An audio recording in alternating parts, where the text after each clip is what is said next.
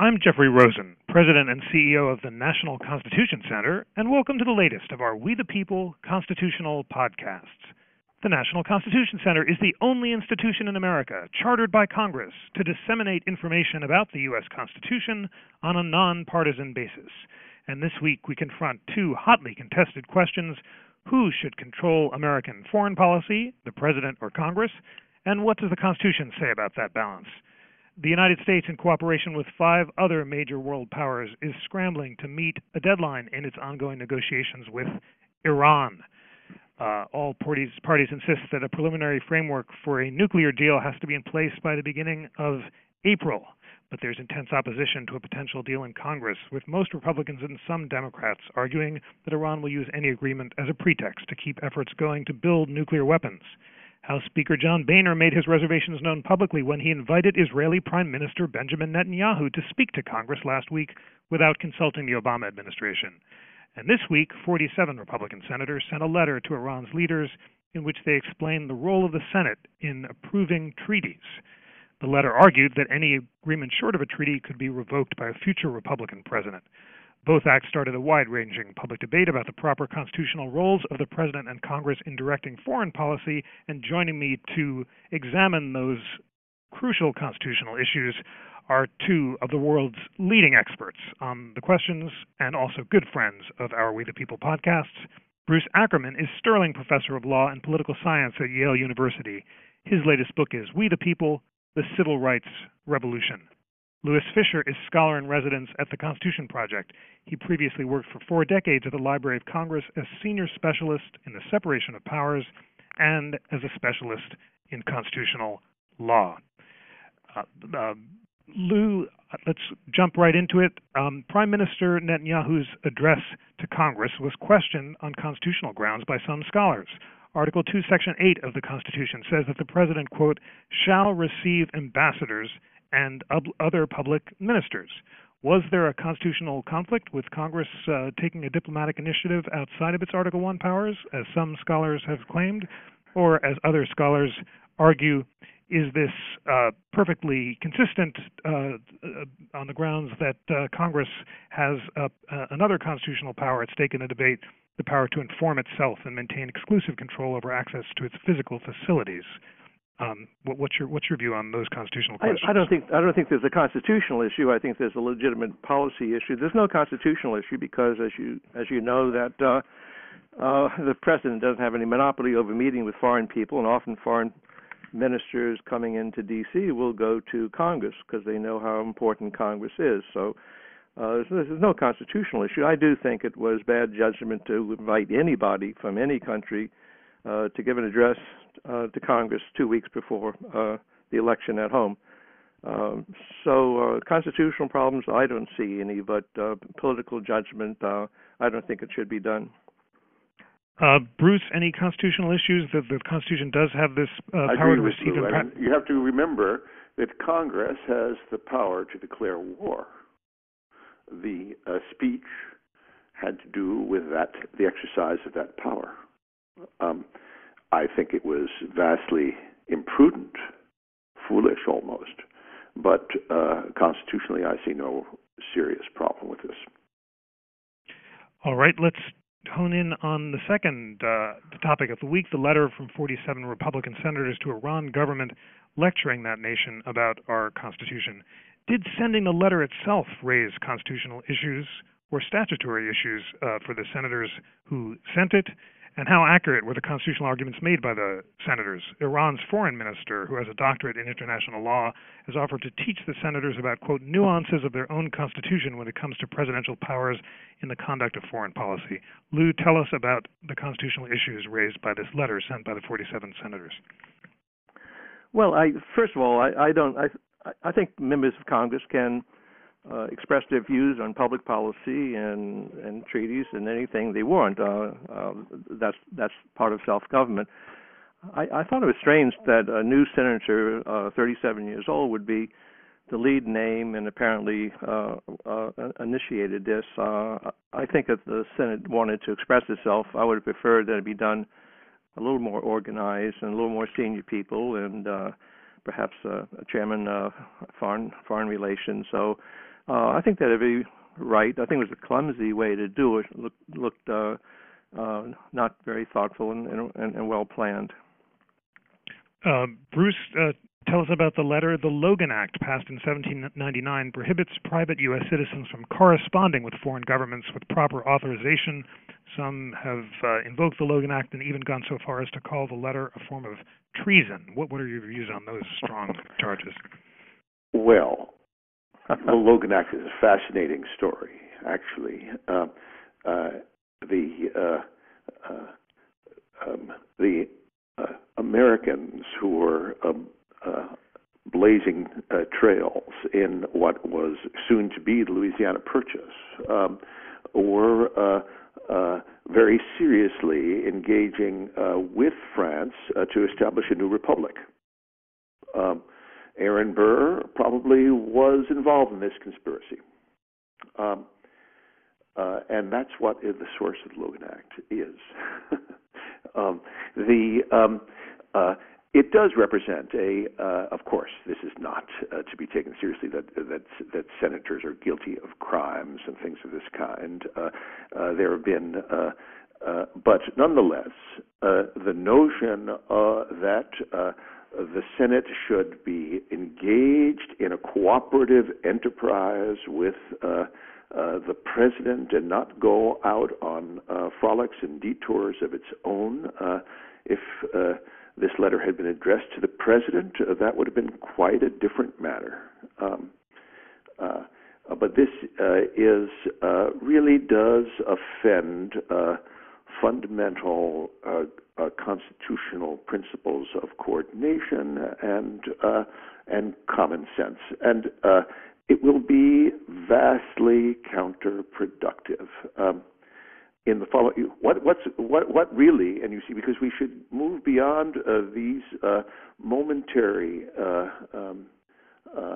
and quite striking acts of politicization to the paradoxical consequences of these little events, because that's what they really are, on the large drama, which is a tragedy in my view. That is, President Obama comes into office to with a commitment to rein in the abuses of executive power by President Bush, and is going to go out of office confirming and expanding these same executive abuses. So what the real consequences of these two dramatic acts of the last week is the following. Senator Corker, who is a fine senator who didn't sign this letter, he's a Republican, of course, since the Republicans control the Senate, was well on his way to gaining a bipartisan consensus for a bill that would have required President Obama to gain the approval of the Senate, of both houses of Congress, to any agreement that he was going to negotiate. And this makes sense. A president of the United States should gain the consent of Congress for making a commitment for 10 or 15 years. Moreover, that was the practice that we engaged in with the Soviet Union and the Russians. We ratified all of these agreements by treaties to the present day. In commercial transactions commercial transfers of technology, there is a requirement for a congressional executive agreement where both houses of Congress by majorities approve the transfer in so-called 1-2-3 agreements. This is what Senator Corker was planning, was to insist on a advise and consent role, either by the Senate or more probably by both houses of Congress, to the President's initiative on this fundamental matter. And I think, putting the merits of everything to one side, he was very much on the way to success, and it was a good thing. Now, what the results of these imprudent and unwise acts are by inviting President Netanyahu and this letter, has managed to politicize the entire matter. So what's going to happen is this, and you've heard it here first. There is going to be an agreement. Senator Corker is going to try to enact a bill insisting on a congressional agreement to the president's agreement. It will pass the Congress, and it will be vetoed by the president, and then the veto will not be overridden because of this hyper-politicization that has alienated the Democrats. They will back their president. And that means that there's going to be a great precedent to be exploited by the next president and the next president, that he can make international commitments on fundamental matters of war and peace for long periods of time without the advice and consent of Congress, which is precisely the kind of thing that Senator Obama was protesting about when George W. Bush did similar things. I can go into details, but I've already talked enough. Thank you for that provocative series of predictions. And Lou, I want to ask you to react to Bruce's notion that it would be a good thing if the Senate were required to give its consent to the president's international commitments. I want you to tell us a little more about the interaction between the Congress and the president in ratifying treaties. Some commentators argued that the Republican senators erred when they claimed that the Senate must ratify a treaty by a two-thirds vote, because, as Jack Goldsmith argues, the Senate doesn't ratify treaties. It gives its advice about empowering the president to proceed with ratification. How significant is that technical error? And more broadly, is Bruce correct that throughout history, the president and Congress have best acted according to the constitutional system when they've cooperated in making international agreements rather than the president's acting unilaterally? I certainly agree with Bruce that anything like a 10, 15-year commitment on such a vital area is so much stronger when it has the backing of both branches, and it doesn't appear to be President Obama acting unilaterally, as he has done too many times in too many areas. There's nothing in the Constitution to guide us on how treaty negotiation or international agreements negotiation should be done, and there's been a misconception, of course, by Justice Sutherland in the Curtis Wright case, that treaty negotiation is a presidential monopoly and Congress cannot interfere, and that's foolishness, because presidents over the years have understood that it's smart to, in order to get Senate support for treaties, to get senators involved in treaty negotiation. And Sutherland, in his book in 1919, said, of course, senators, he had been a senator, he said, of course, senators do that. So that's just a total misconception. It's not just the Senate. We all know the famous story about George Washington, the Jay Treaty. The House of Representatives wanted some documents, and Washington, I think, very misleadingly said the House is not part of the treaty-making process, but the House is part of the treaty implementation process. And if the House had enough votes, they said, if you want this implemented, we need those documents. And the reason I think it's unfortunate that Washington ever suggested that is that about 3 years before, on a treaty, the Algerine Treaty,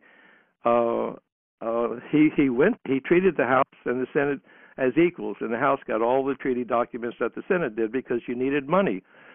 And so I think it's a very dangerous idea that presidents can unilaterally commit the nation to various agreements and even maybe financial commitments, and that puts Congress in the back seat. So I think it's very, very unwise for presidents to have this arrogance that they can do things alone and keep Congress out.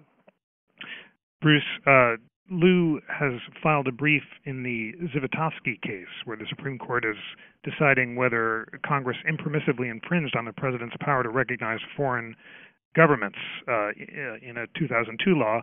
And in that brief, Lou questions the Curtis Wright case, where, as he puts it, Justice Sutherland relied on erroneous dicta mischaracterized a speech given by John Marshall and wrongly implied that the president can act in external affairs without legislative authority. Do you agree with his criticisms of the Curtis Wright case, and do you think that early founding history questions the idea of unilateral presidential action in foreign affairs?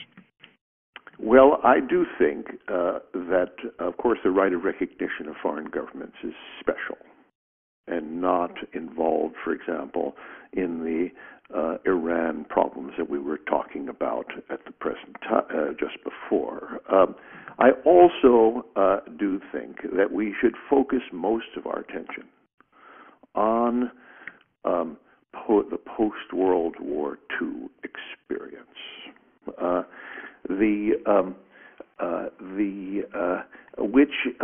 You see, I mean, we can talk as much as we like about the meaning of precedents from the days of George Washington, when a weak and marginal United States of America was on the fringe of the great powers of Europe. At the height of the Great War, the Great Napoleonic War, the United States had no navy, and it had an army of 7,000 men. And it's for that reason that the British had such an easy time invading Washington, D.C. and burning it down. We are now the greatest power in the world. And we experienced a radical and great transformation after the Second World War.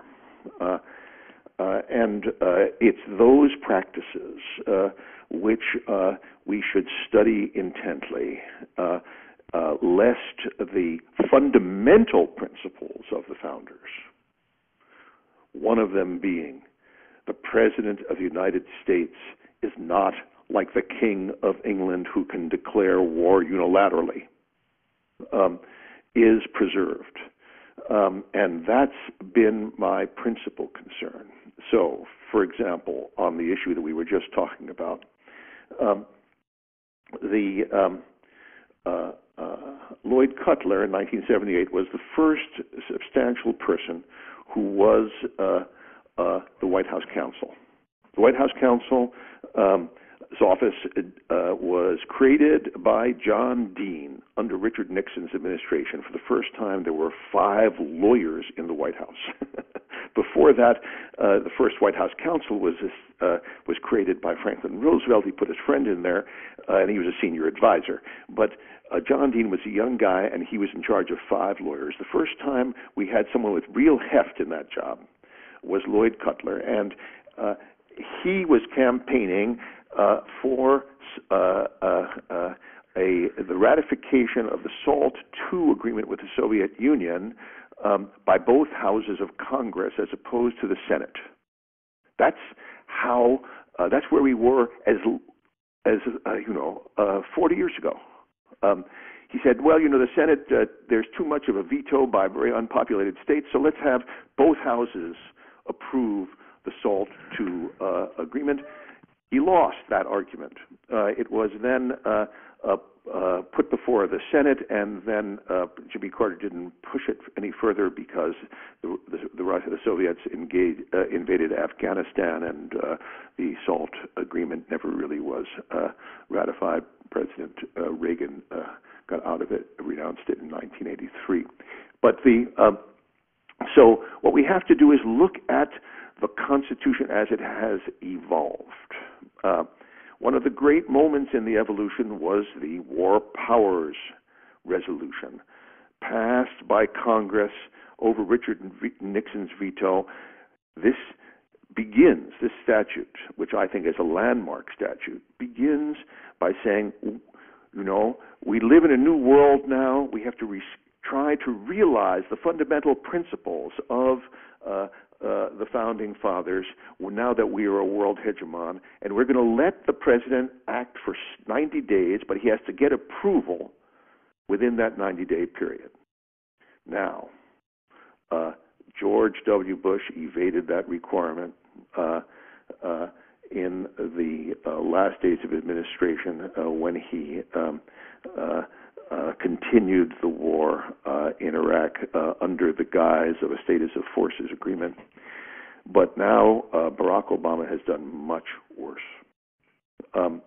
He has asserted that he can declare war against ISIS and does not have to obey the War Powers Act, which would have forced him to stop on November 7th, 90 days after he began the war against the Islamic State.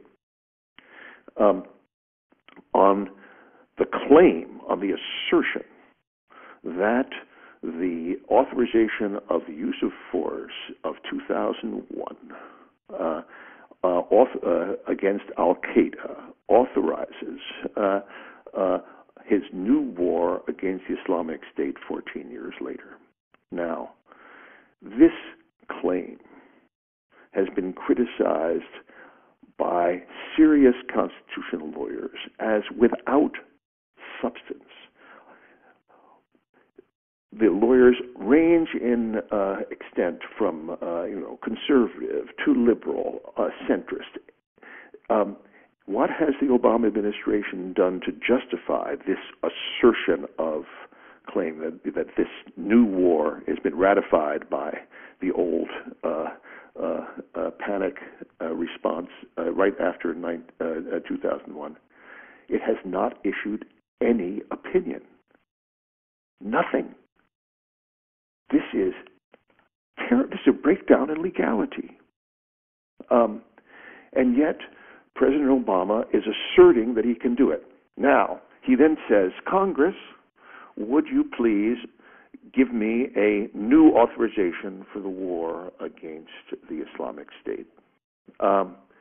Once again, however, what's going to happen is nothing. Once again, Bob Corker is the senator who's the chairman of the committee, the Foreign Relations Committee of the Senate, is trying to put together a resolution. The president has not put any energy behind his own proposal. No Democrat is on record in support of the president's proposed authorization, or according to the New York Times of yesterday, no Republican is. So what's going to happen once again, just as in the case that we were just talking about, is the following: that nothing from Congress is going to come out, and the President of the United States, President Obama, is going to pass on to the next president a war based on really a claim that doesn't pass the laugh test, that the Congress of the United States in 2001 authorized a war against an entity that didn't even begin to come into existence for a decade in 2020 or 22 or something like that. This is so what we have in these two tragic. Really, I can't express how much of a tragedy it is. We have a president of the United States coming into office saying, you, the American people, can trust me to rein back the abuses ratified by John Yoo and other White House lawyers and and members of the Office of Legal Counsel who rubber-stamped presidential power grabs, that the President of the United States, President Obama, goes out of office with his White House lawyers rubber-stamping even more extraordinary power grabs. And then the next president, you see, because really I don't want to put too much of a blame on President Obama. It is a tragedy. But what we have had since really the 1940s is one generation of White House lawyers after the next. First in the Office of Legal Counsel, and then after John Dean brought the White House directly into the picture, the new White House Counsel's Office. building bipartisanly, each president, Republican and Democrat, building on bad precedents accumulated by the last president and using them to generate even more bad precedents for unilateral presidential power. This is something that George Washington did not imagine. The entire staff at the time of the entire executive branch, at the time that Thomas Jefferson came into the White House, was about 1,200. That was the executive branch. Jeff, I'd like to add on some things here. That's great. Lou, I do want you to respond to Bruce's very provocative statement that as a constitutional matter, President Obama is worse than President Bush in expanding unilateral executive action, and his broader claim that this has been an expansion that's been going on for some time. And I want to add into the mix a recent and widely discussed Vox piece by Matt Iglesias, which begins ominously with the line, "America's constitutional democracy is going to collapse because of what he calls a dangerous expansion of executive authority and a breakdown of legislative compromise." Do you agree with Iglesias and with Bruce Ackerman that as a historical matter, we are seeing executive authority expand vis-a-vis Congress in an unprecedented way?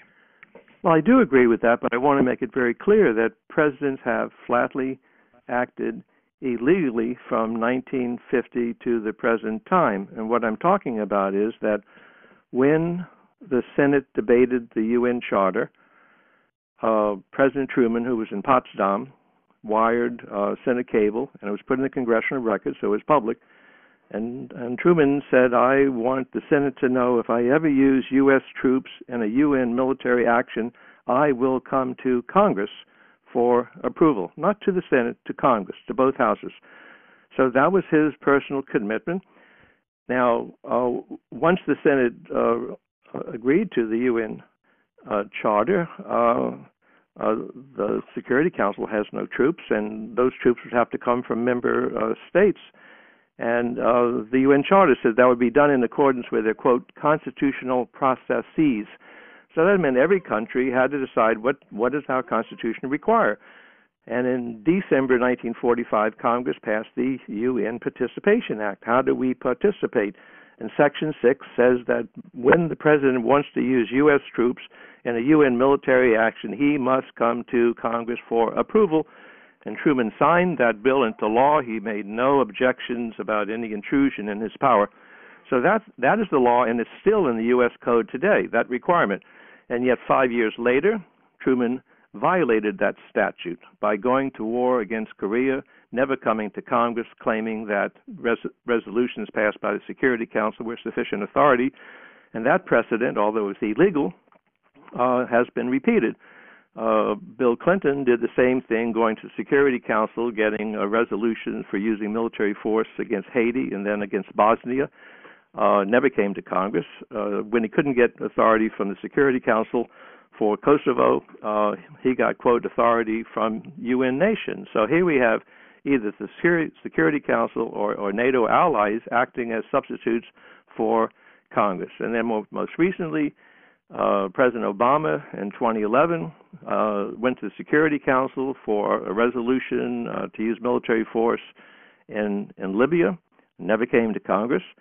That, by his own admission, was a terrible judgment, because all that the UN said was to protect innocent civilians in Libya, and instead Obama and his administration began to ramp it up by joining with rebel forces and then forcing the ouster of Gaddafi. So today we have a broken state in Libya. It's a breeding ground for terrorism.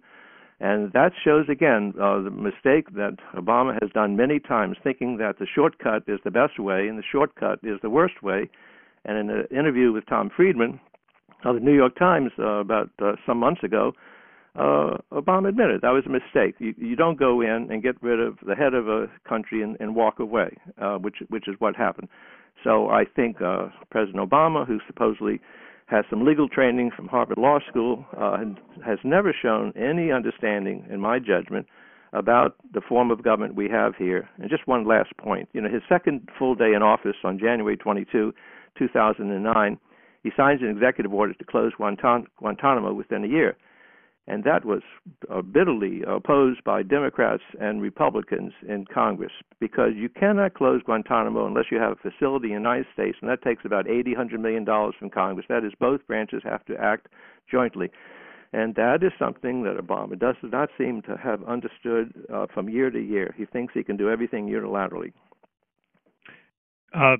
Bruce, I want to return to the broader structural claim. I mentioned this article by Matt Iglesias. It relied heavily on Juan Lintz's writing to argue that a presidential system is fundamentally flawed because there's no means of resolving the impasse between Congress and the president. And you wrote in a 2000 piece that irresolvable conflict between Congress and the executive branch may be a fundamental flaw in the presidential system.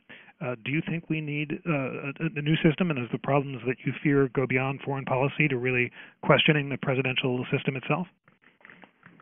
Well, there are several fundamental institutional forces at work here. The first one I've already mentioned, which is the law, the president's lawyers rubber stamping the legality of his unilateral actions. This is problem number one. And a second basic factor is, it sounds like it's completely different, but it's related, the rise of the primary system. So what does the primary system do? It permits strong lefties or strong righties to nominate their candidate for the presidency. Sometimes big money suppresses the activists because it's, the normal primary, lucky to have 20 to 30% of party members to vote.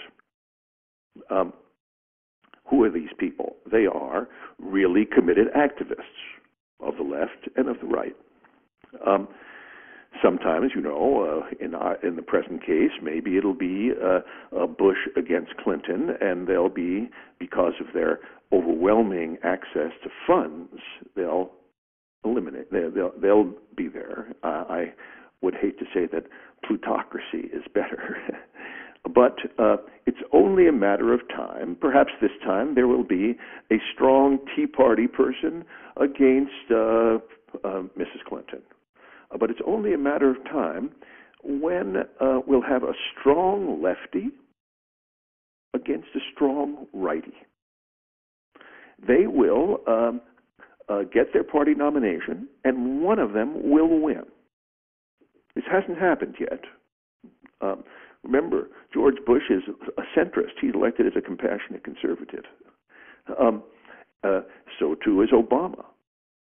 It hasn't happened yet, but it's only a matter of time. So then we'll have either a strong righty or a strong lefty as president saying, I represent the people. I say the people demand X, Y, and Z.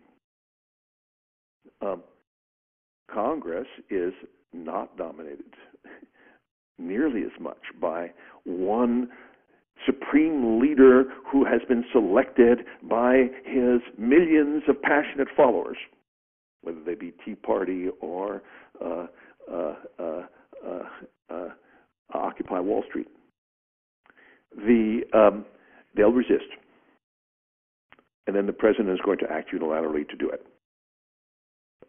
Citing, among other things, the two precedents we've talked about, but also there are many precedents of presidential unilateralism on the domestic front as well.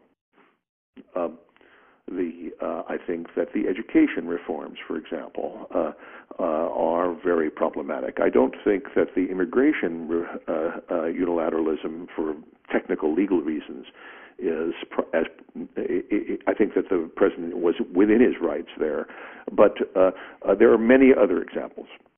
So the scenario that will occur, alas, or that may occur, let's say 30% chance, too high a chance so far as I'm concerned, is either a lefty or a righty gets in there, starts pushing through his program, and Congress resists. He then unilaterally engages in his program. Congress starts to scream and yell, maybe impeach, maybe not, and this begins to look like Latin America, and that is Juan Linz's thesis, that the United States has been immune from this kind of disease that regularly has inflicted Latin American, Philippines, other presidential systems around the world. I am not interested in, some kind of look at what's happening in Argentina or something like that. I'm more interested in asking, and this is why I went on in this way, whether we can see the evolution of institutions in our system that permit this to occur. And alas, the answer is yes. And I want to emphasize, as I hope is clear, I'm talking as a constitutionalist in this conversation. My politics, what I think about Iran, or what do I think about Occupy Wall Street or the Tea Party, your listeners can dial up the New York Times and various other newspapers that I've written about before, and they can find out my political opinions. I am not talking as a political guy here.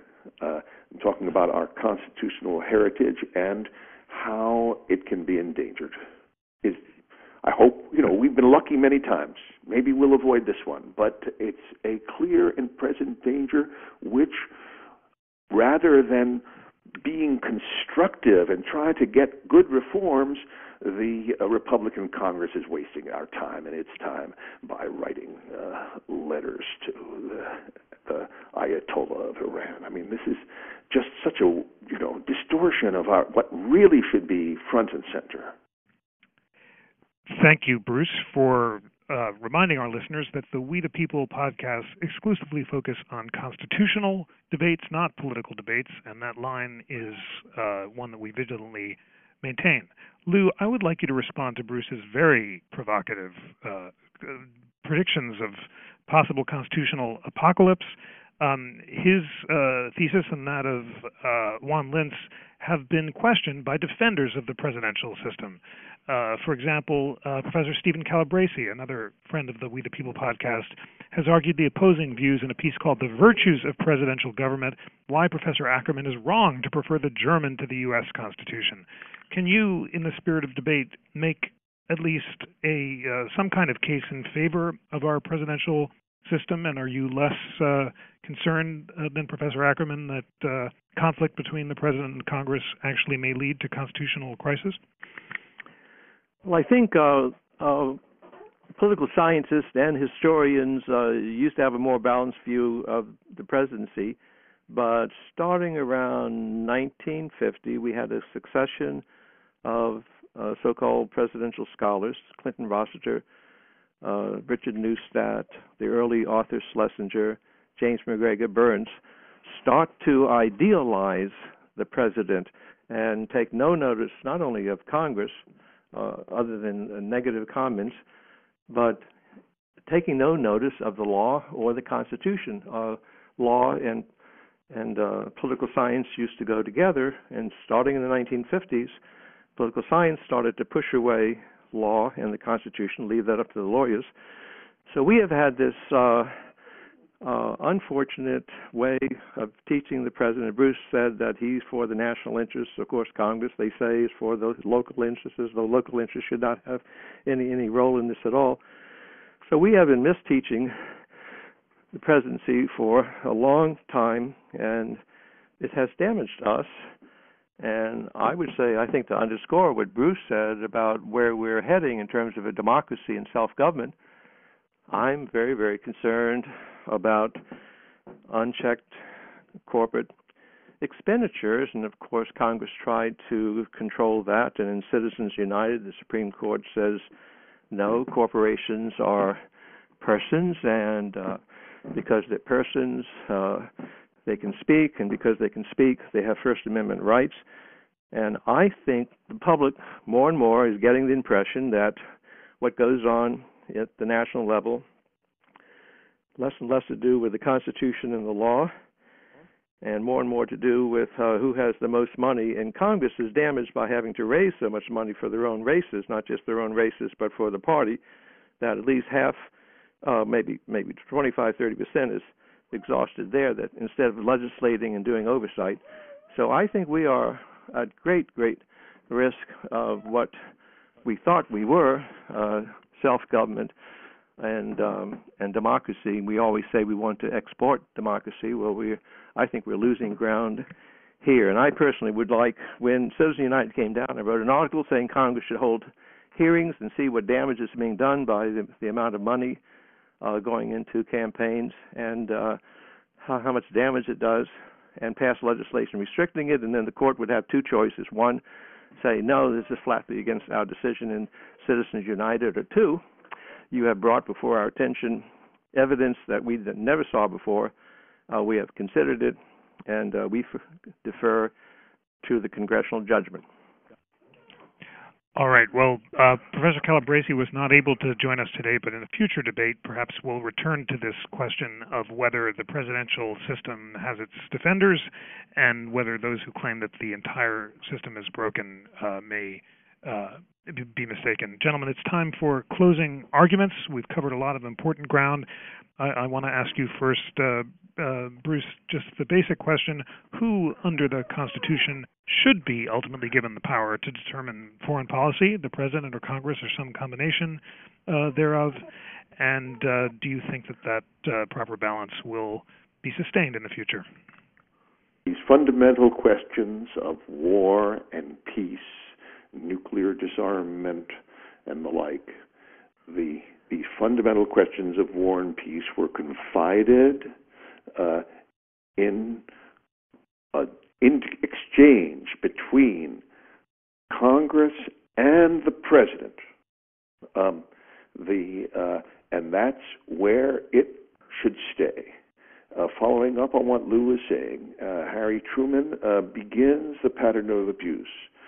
Lyndon Johnson and the Gulf of Tonkin continues the pattern of abuse. Then Congress said no in the War Powers Act. It said, we understand that things have changed. We understand that we have bases all around the world. We understand that the President is going to have to make quick decisions for a short period of time, basically 90 days to simplify, but we have to approve or the President has to stop. This was more or less obeyed by even Bill Clinton in Kosovo, stopped after 77 days, not 90.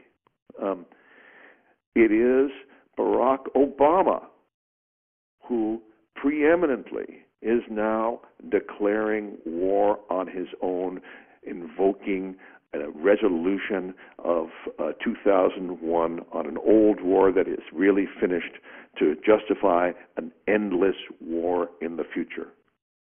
This is a fundamental break with the American tradition. Even George Bush went to Congress and got authorization for his wars against in Afghanistan and Iraq. However unfortunately they turned out.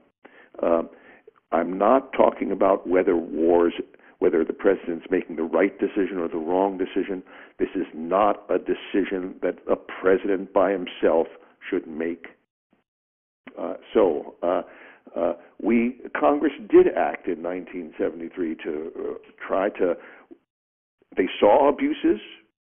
They tried to solve it, and now the President Obama has simply gone off the reservation, both in Libya and this time even more seriously against ISIS.